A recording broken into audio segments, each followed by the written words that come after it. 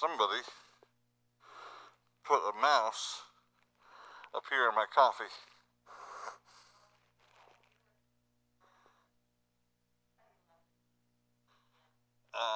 Oh, so you're the guilty party.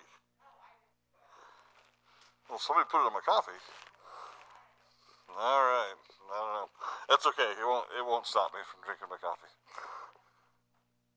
How is everybody this morning? It's good to be in God's house. Amen. It's good to be able to fellowship, to be amongst my brothers and sisters in Christ, and to sing the praises of God. What a blessing it was to have Jimmy this morning read that passage, and I'm so thankful. I have to convince the kids, to be honest with you. I try to chase them all down. He's the only one that didn't run away from me this morning. One of them, I said her name, and I said, "Hey," she turns to me, she goes, "No," and she ran. But what a blessing to as we stop and think about the words that were read. It's not so much about who read them. It's about the praise of our Lord and Savior Jesus Christ, and He is worthy to be praised. Amen. First Corinthians chapter 12, if you'll turn there, and then once you turn there, put a piece of paper or a pen, or we'll be coming back to it. But then turn with me, if you would, to Exodus chapter 25. Exodus chapter 25. We're going to be talking this morning and comparing Scripture with Scripture. Amen. There's a reason we do it. The Bible tells us the Old Testament was given to us to teach us some things, and so we're going to try to learn a few things here in Exodus chapter 25. We'll go down through a couple different chapters and looking at what's going on. But I'm praying that the Lord will open up a truth to us and help us to learn that truth and then apply it to our lives here today. Exodus 25, we're going to look at two verses, and then we're going to pray and ask God to help us. It's verse 8 and 9. Verse 8 says, "And let them make me a sanctuary, that I may dwell among them, according to all that I show thee, after the pattern of the tabernacle, and the pattern of all the instruments thereof, even so shall you make it." Let's pray. Lord, I pray that you would watch over us this morning. Father, I pray that you would speak to us from your word and through your Spirit. Lord, I pray that our hearts would be open. Lord, that they wouldn't be hardened. Lord, that they wouldn't be blinded. Lord, they wouldn't be distracted. Satan has every intent on closing up our ears and distracting our minds. And God, I pray that you would help us not to allow that to happen this morning. Help us to be focused, Lord, upon you. Lord, help us to set our hearts and our faces toward you, Lord, and may you speak to us. God, I pray that there be nothing in any one of us, including myself, especially myself, Lord, that would hinder this service, Lord, for any sin, God, that's not been confessed. Lord, please reveal it that I might make it right. Lord, if there's any thoughts, Lord, that are my own, God, I pray that you would remove them from my mind. But Lord, I pray that you would speak to each one of us through your word, Lord, through the Spirit. Help us now, we ask this in Jesus' precious name. Amen. Here in Acts 25, Moses is up on the mountain and he's talking to God. This is the same time when God gives to Moses the Ten Commandments. But while he's also up there, God is going to give him something that he would have him to build. We see it's God speaking to Moses in verse 1, and the Lord spake unto Moses, saying, and then he's going to give him a message to give unto the people of Israel. But verse 8 says, "And let them," the people of Israel, "make me a sanctuary, that I may dwell among them, according to all that I show thee, after the pattern of the tabernacle, and the tabernacle and the pattern of all the instruments thereof, even so shall you make it." So just a quick, so we have an understanding of what's going on. God speaking directly to Moses, and God is saying, "I want you to build me, or I want the people of Israel to build me a tabernacle." He says, I'm going to give you the instructions. I'm going to give you the blueprints on how to build it. And I want you to build it after those instructions. And following through here in the next several chapters, God gives him all the instructions. And my goodness, there are some detailed instructions. God didn't leave anything to chance. God didn't leave anything to them to be able to use their own creativity. God said, this is what I want you to do, and this is how I want you to do it, and because I want to be able to dwell in your presence. God had a desire to come to have a place where they could come and worship him, a place that they could come and speak to him, and that's what he's giving him to do here in chapter 25, verses 8 and 9. Now, I say all that to say this. Can I tell you that God is not done building? God has given Moses here a task, and the people of Israel a task. In the book of Matthew, Jesus said to the disciples, he says, Thou art Peter, and upon this rock I will build my church, and the gates of hell shall not prevail against it. Do you think that God was finished in Acts chapter 2 when Peter preached and 3,000 people got saved? Was that the ending or the finishing of the work of the church? I don't believe so.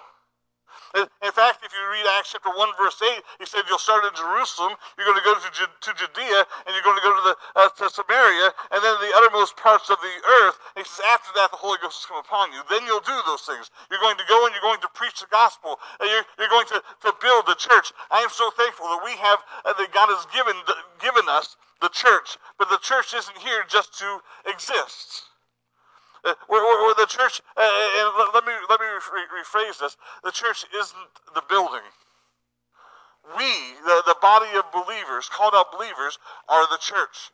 You may have seen a video here this last week of the church up in Canada that the cops have shut down. I say cops, the Royal Canadian Mounted Police, the RCMP. The folks went in to go to the church for the services. The driveways were blocked by multiple police cars. A fence had been put up around the church, and there was a second fence on the inside, and they were stretching up fabric so that you couldn't even see the building. And on inside of that, there was private security that they had hired to keep people out of the building.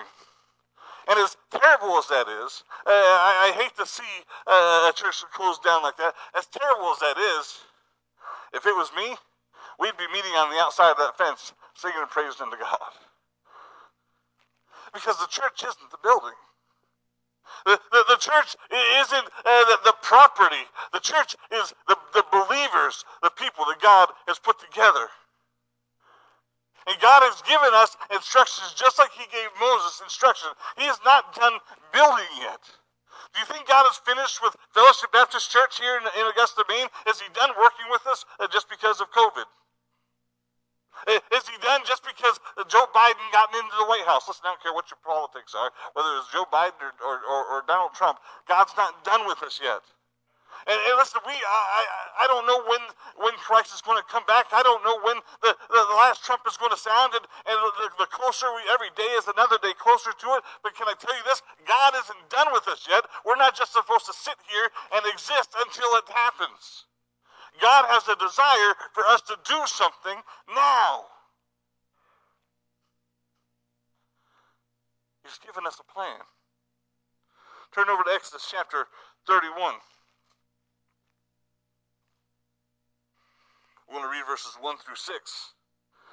And the Lord spake unto Moses, saying, See, I have called by name Bezaleel, the son of Uri, the son of Hur, of the tribe of Judah.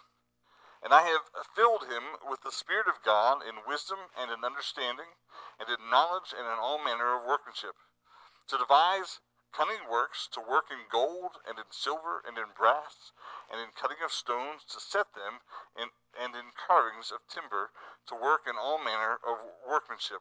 Let's stop there for a second. He says, this is now God speaking to Moses after giving him the dimensions and the different things that he needed to build. He says, Moses, I don't want you to do it. I put it in the heart of somebody to help you do it. See, Moses was a great leader. He led the people of God out of Egypt. And he was a great leader back in the days when he was in Egypt. He was a commander of men, a man of power, according to the book of Hebrews, according to the book of Acts.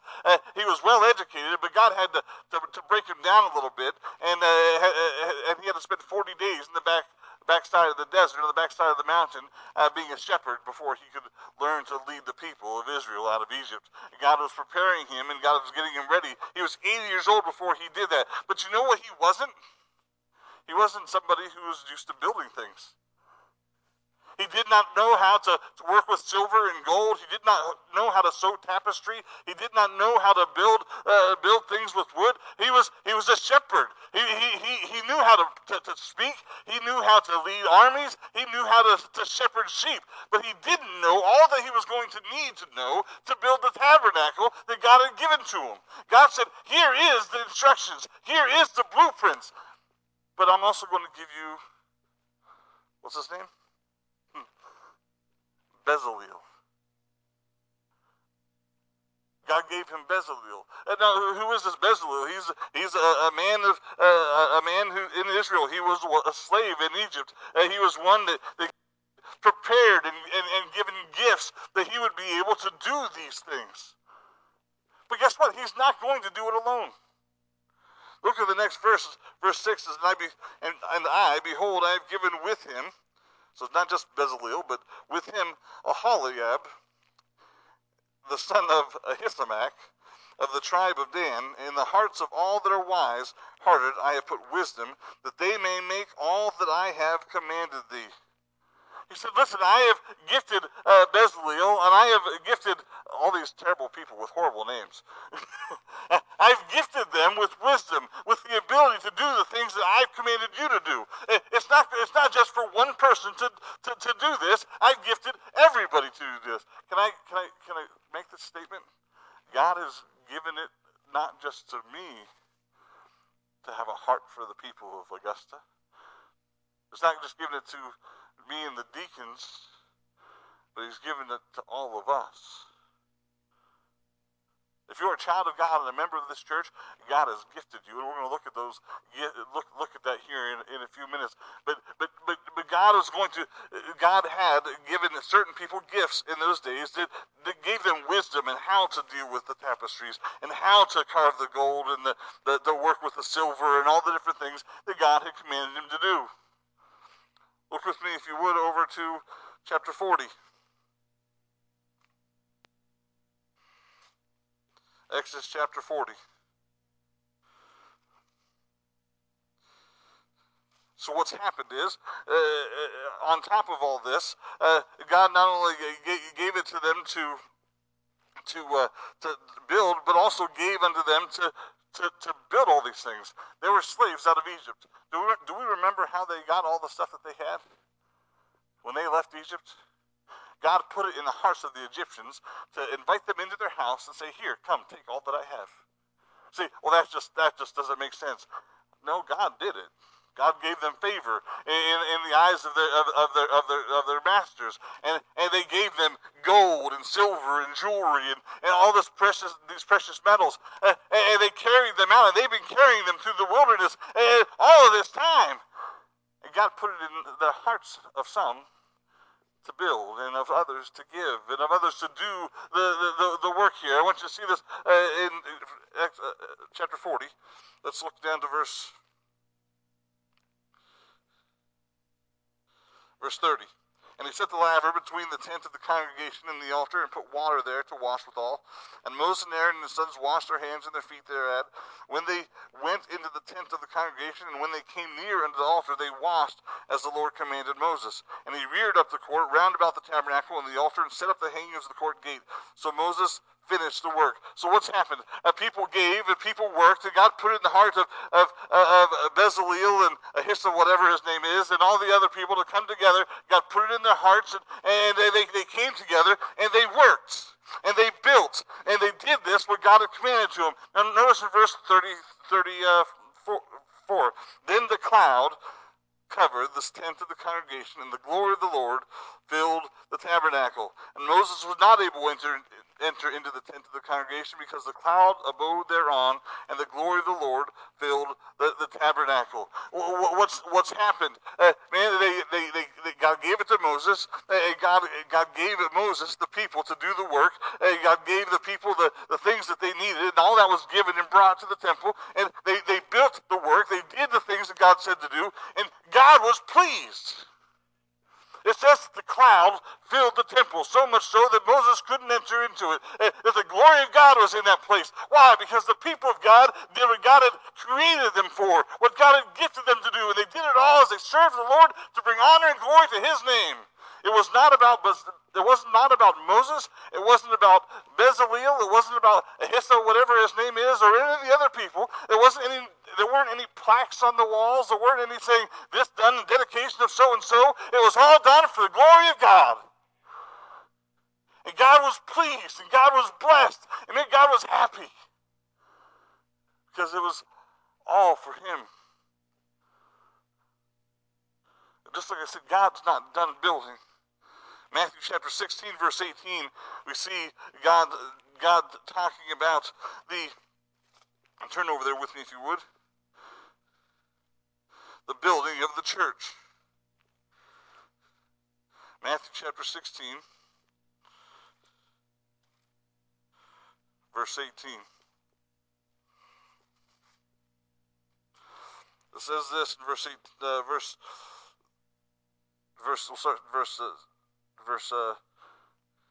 15. He said unto them, But whom say ye that I am? And Simon Peter answered and said, Thou art the Christ, the Son of the living God.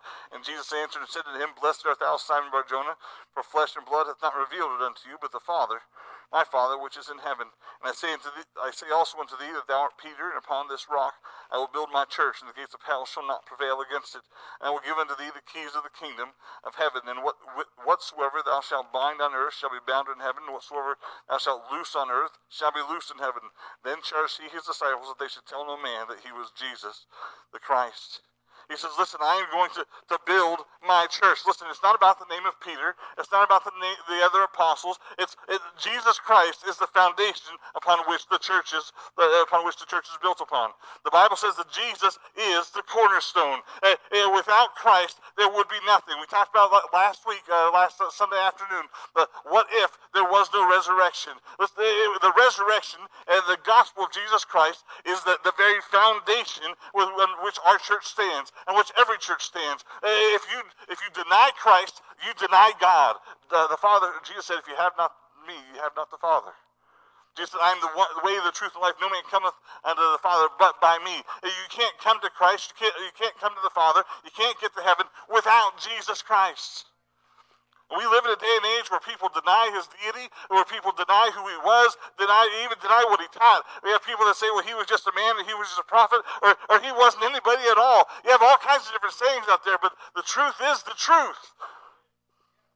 And you can't deny it, and you can't put it off. And Jesus said, I will build my church. And we see the beginning of the church in the beginning of the book of Acts.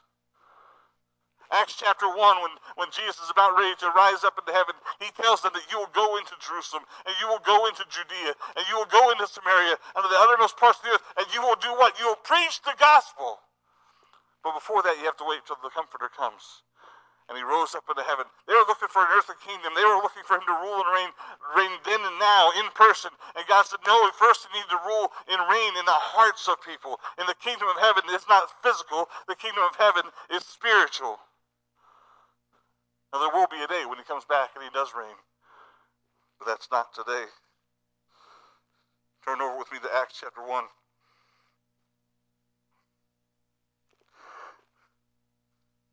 The beginning of the church, that nucleus we see here in Acts chapter 1.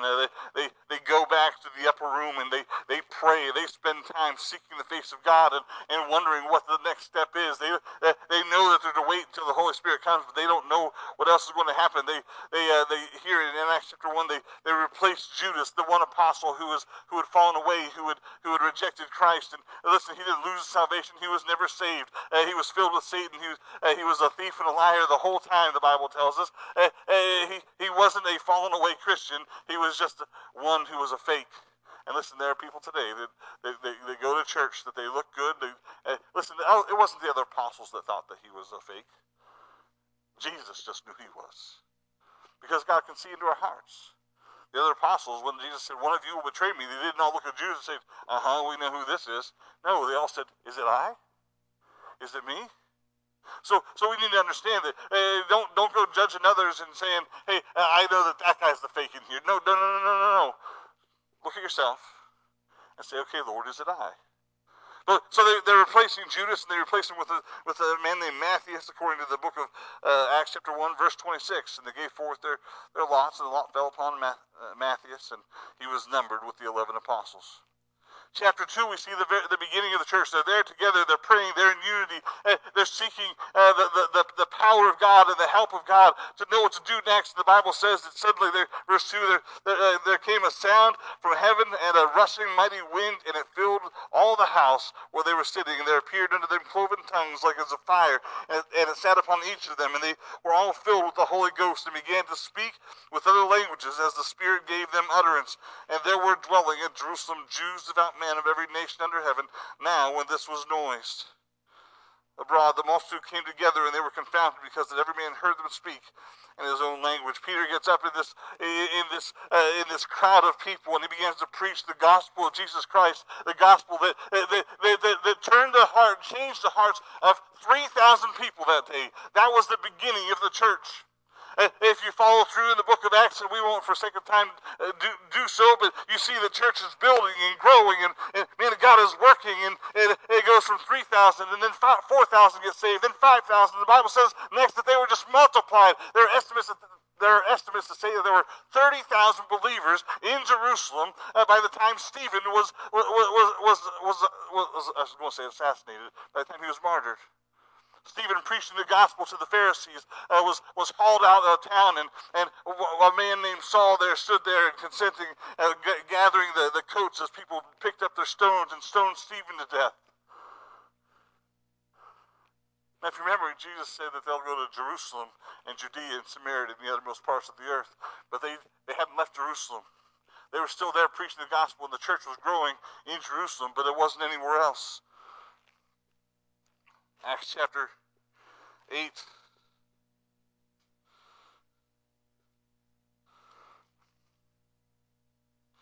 And Saul was consenting unto his death, Stephen.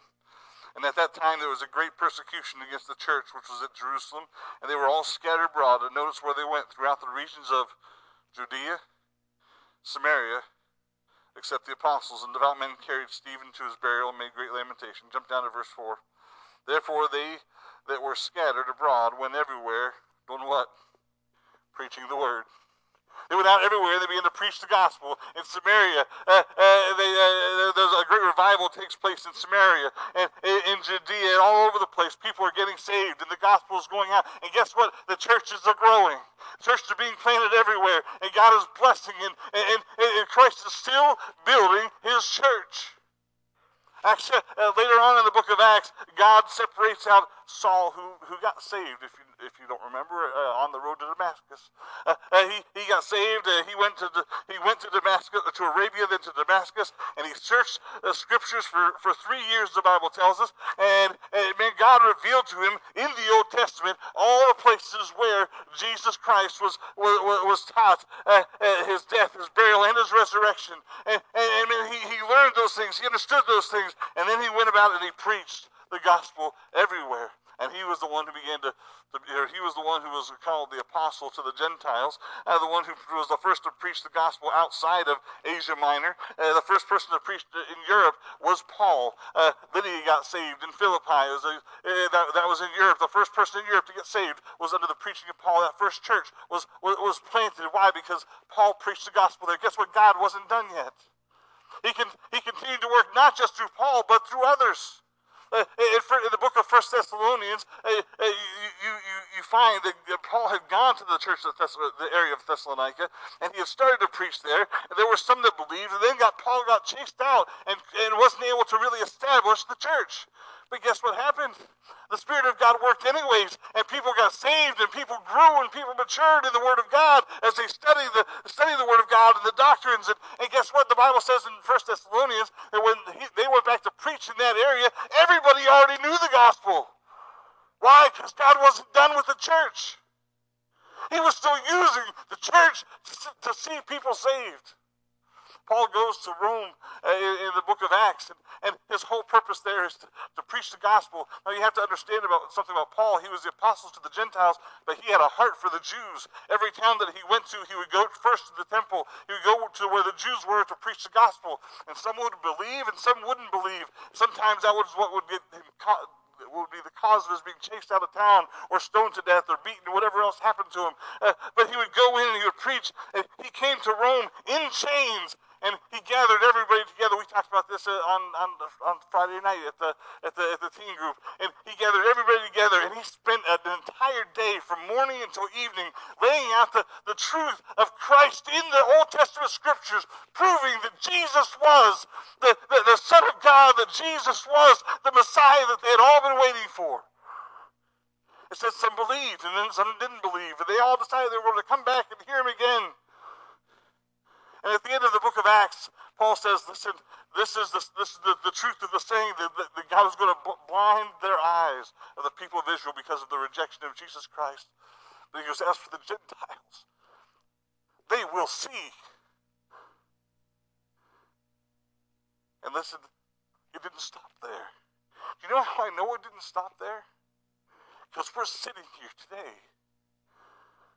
thousands of years later, still preaching and talking about the same Jesus Christ who died. Listen, I know it's true because of what God did in my life and how he changed me and how he worked in my life. And I am saved not because of my goodness. I'm saved not because of all I have done that's good. Man, I am wicked. I am evil. I was a deceitful, rotten teenager. But God saw past all that, saw it and loved me anyways, and said, I'll die for him.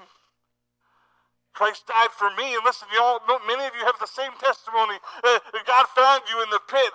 God found you in the darkness, in the sin, and he saved you. And you can say, look what God did in my life.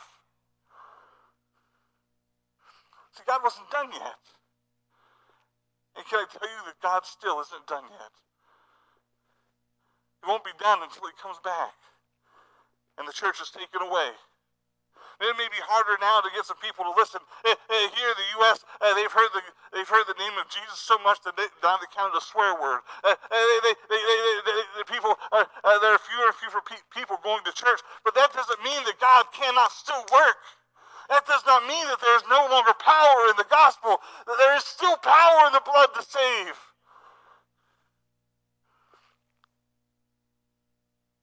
God created the church for two specific purposes.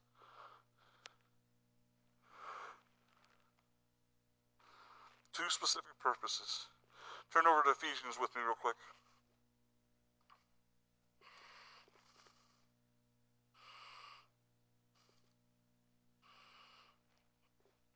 Ephesians chapter 5.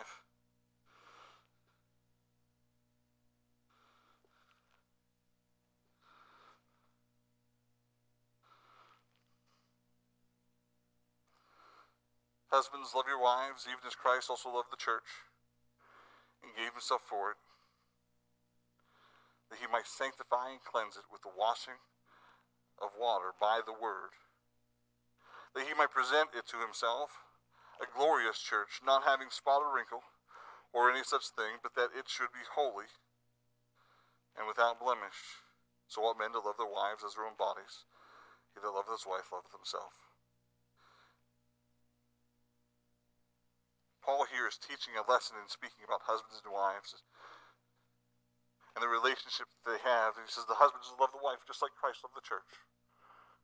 And he talks about the sacrificing of himself for the church. Listen, he sacrificed himself for us. But do you notice it said that he might present it to himself again?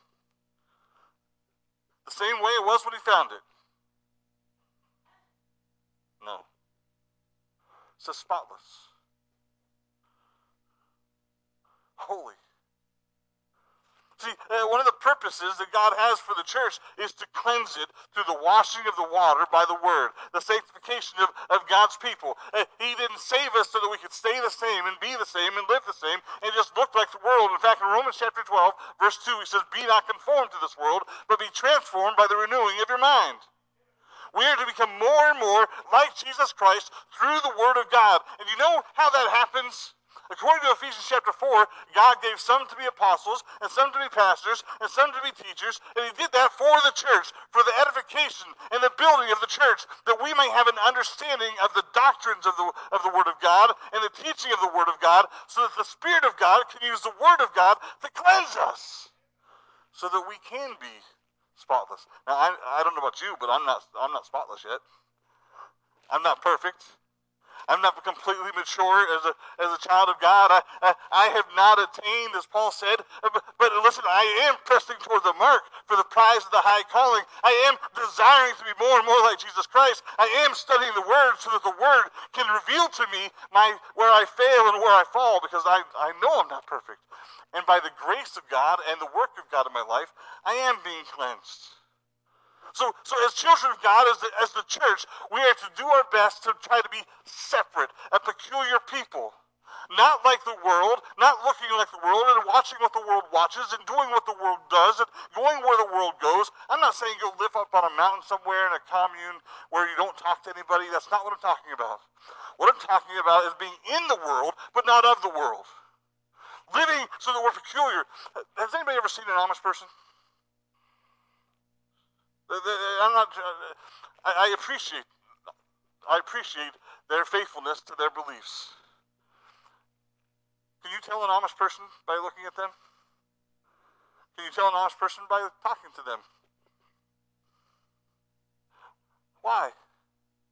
Because they dress different and they talk different. Now, I'm not saying that you can't have pockets in your clothes. Listen, there is something called legalism where we think that works saves us. It's not the works that saves us, but God in us changes us, and we suddenly stop acting and talking and being like the world. Not suddenly, but over a period of time, gradually, as God cleanses us. But we become more and more like Jesus Christ. And that's part of the work of God. And so we come together on Sundays to worship God, to praise God, according to the Word of God, we're to edify one another and share with one another what God has spoken to us about and what God is doing in our lives and testifying of the grace of God and the mercy of God and what He is doing and where He's leading us and how He has blessed us. That's why we come together. If you have come here to be entertained, I'm sorry, I am not a good entertainer. I can't sing, I can't dance. If I could, you wouldn't want to see it. It isn't about the entertainment value of what goes on here. I can't even speak half the time. I stutter too much. Listen, when we come together, the reason is because we want to draw closer to the Lord, and we want to come together in His presence. I appreciate our online services and the fact that we put everything online so that those that are unable to be here can still partake of some of what goes on here.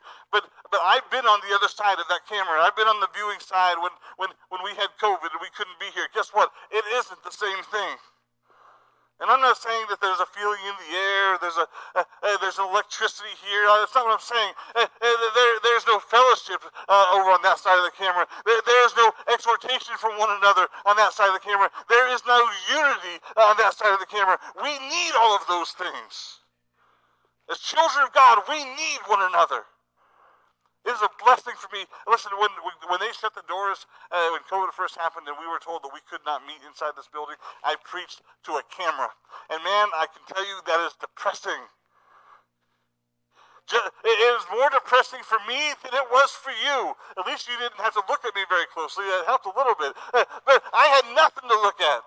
Praise the Lord, somebody came along and put some pictures of different people in the seats so that I had something to look at. And then once we could have a couple people in here, that was a blessing. But there's nothing greater than having a group of people that are able to be here to fellowship and to spend time with one another and to get to know one another. That is one of the purposes of the body of Christ. We are to to sharpen one another like iron sharpens iron. We are to strengthen one another. We are to weep with one another and rejoice with one another. We are to be the body of Christ. We can't do that on that side of the camera. Yes, you can hear the gospel, the messages preached, and God can touch your heart through the Word of God. You don't need to be here for that. And I'm not trying to knock the ministry. I'm so thankful for that ministry. But if you have the ability to be here, and you can, you should have a desire to be here. So yes, I said there were two purposes. One was so that we could come together, we could exhort one another, that we could bless one another, we could study together and worship together. But the second part is that God's still building the church. He's not done yet. We're still to go and to preach the gospel to every creature. You say, well, that's not me. I don't like to talk. I'm not saying that we're not all the same people. Let's just be honest. We're not. If you would have told me years ago that I was going to be up here, I was going to be preaching, I would have laughed at you. If you told me when I was a kid, I thought I was the greatest singer in the world. Until my parents gave me a tape recorder for Christmas one year, and I suddenly realized how terrible I was. And after I heard myself, if you had told me that I would sing in front of anybody, I would have run in the other room, because that's just ridiculous and shameful. I'm terrible, but guess what? I don't sing for you. I sing for the Lord. So I don't care what you think. You'll have to suffer.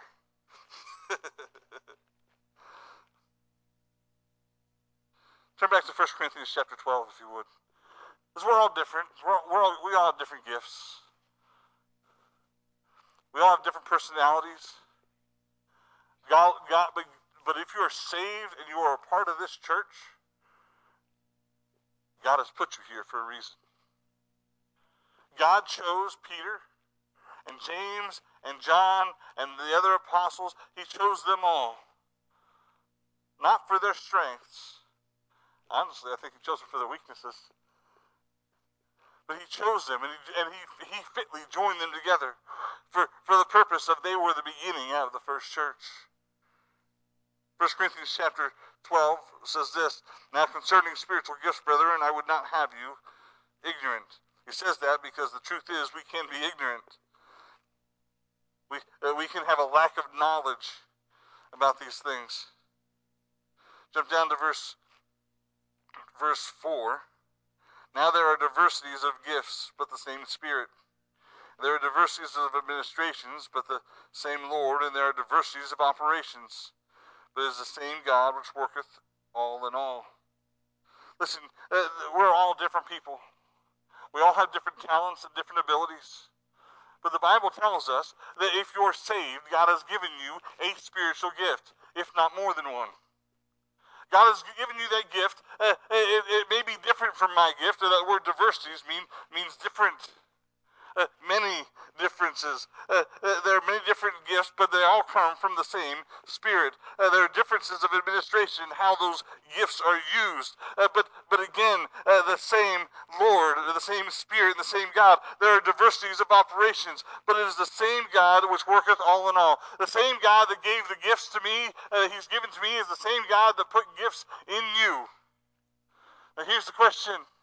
What are we doing with our gifts? Are we even ignorant of our gifts? Do we know what they are? Now you can do a study, and we've done a study over the different gifts, and we're not going to do that today. That's not my purpose today. But just like God gave certain people to do certain things to help Moses in the building of the temple, God is building the church. And He's given us, each one of us, specific gifts in which we can help serve one another, and we can help serve God in the building of the church today. Verse 7 says, but the manifestation of the Spirit, or that manifestation is the gifts, the manifestation of the Spirit is given to every man to profit withal. God did not give you the spiritual gift that He gave you so that you can profit it for yourself. It is not there for you to start some business because of the ability that you have to talk to people. And if God gave you that ability, share it and share the gospel. use it for the preaching of the gospel of Jesus Christ. There are some people that God has given the ministry, and the ministry of service, and the gift of humbleness. Listen, these are all graces of God that we should all have, but God helps us, helps each one of us in certain areas that he blesses us in that. And listen, serve in that area. There is no area that is any better or comes from a greater source. They all come from God. There is no any one person here that is any greater than anybody else. We're all part of the body of Jesus Christ. And we're here for the benefit of the body and for the benefit of Jesus Christ, the Father. Jump down to verse 11. But all these, all the different gifts, worketh at one and the selfsame Spirit, that's the Holy Spirit, dividing to every man severally as he will. I don't get to pick my gift, and you don't get to pick yours. Do you know why? Because it isn't about what we want to do or who we want to be. It's about who God calls us to be. God called Moses to lead the people of Israel. So, Moses was lifted up. No. God used Moses, and Moses was just a tool. Moses was just weak. When Moses tried to do it himself, guess what? He killed an Egyptian and then ended up running out of Egypt. He had to submit himself to the power of God and the leading of God. We can't try to do things ourselves. We need to allow God to open up the doors for us. And listen, we're all in different maturity levels or growth areas of growth in our Christian walk. But that doesn't mean God doesn't have something for you to do. It doesn't. You could have been saved for 6 months, and God can still use you. It doesn't matter if you're 10 years old. God can still use you. It doesn't matter if you're 80 years old, Rose. God can still use you. Listen, from 10 to 80, no matter how old you are, if you're a child of God, God has gifted you, and God desires to use you. Now, your ministry may change over time.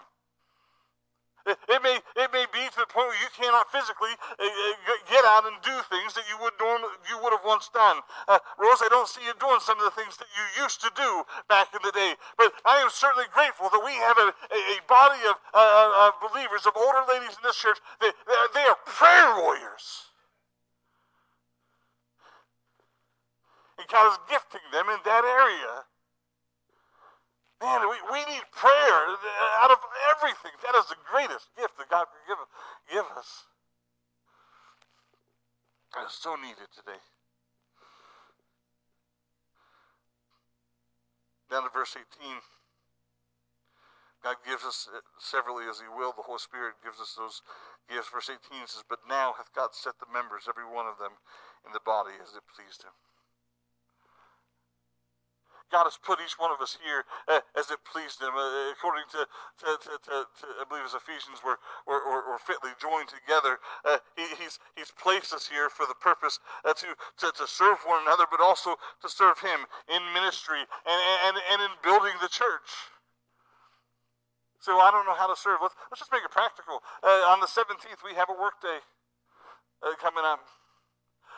Things that need to be done to keep up the building, not the church. We are the church, but to keep the building up. This is the property that God has given to us and blessed us with, and we need to keep it up. We need to keep it from falling apart.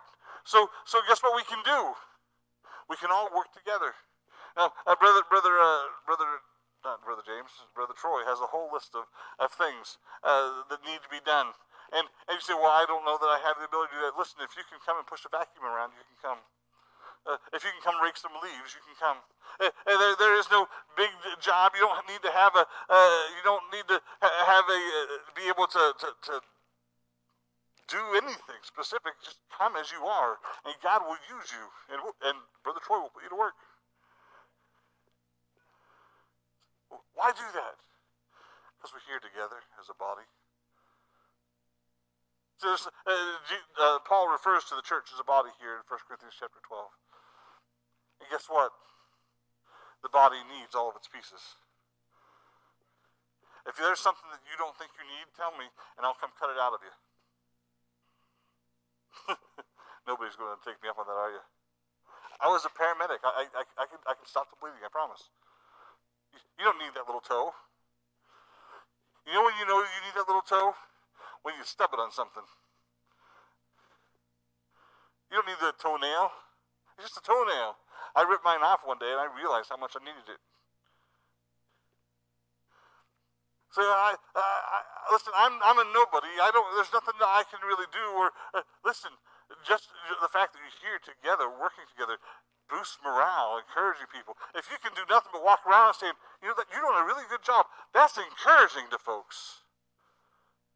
Come and be a part of it. Now listen, I'm not just trying to get people here for work day. That's not the purpose of the message. The purpose of God building the church isn't about the building, though we do need to keep it up. The purpose is that we see people saved, that we invite folks to church, that we share the gospel with people, just like they did there in Acts chapter 8 when they were persecuted and they finally got out of Jerusalem. They went everywhere and they preached the gospel. We have on the 18th, we have missionaries coming from Mexico with Help Ministries. So I can never be a missionary. You don't have to be a missionary. If God wants you to be a missionary, He'll prepare you and He'll call you to be a missionary. You know what you need to be? Just willing to do whatever it is He wants you to do. He'll give you the gifts that you need to accomplish what He's called you to do. He just wants you to be willing. This morning,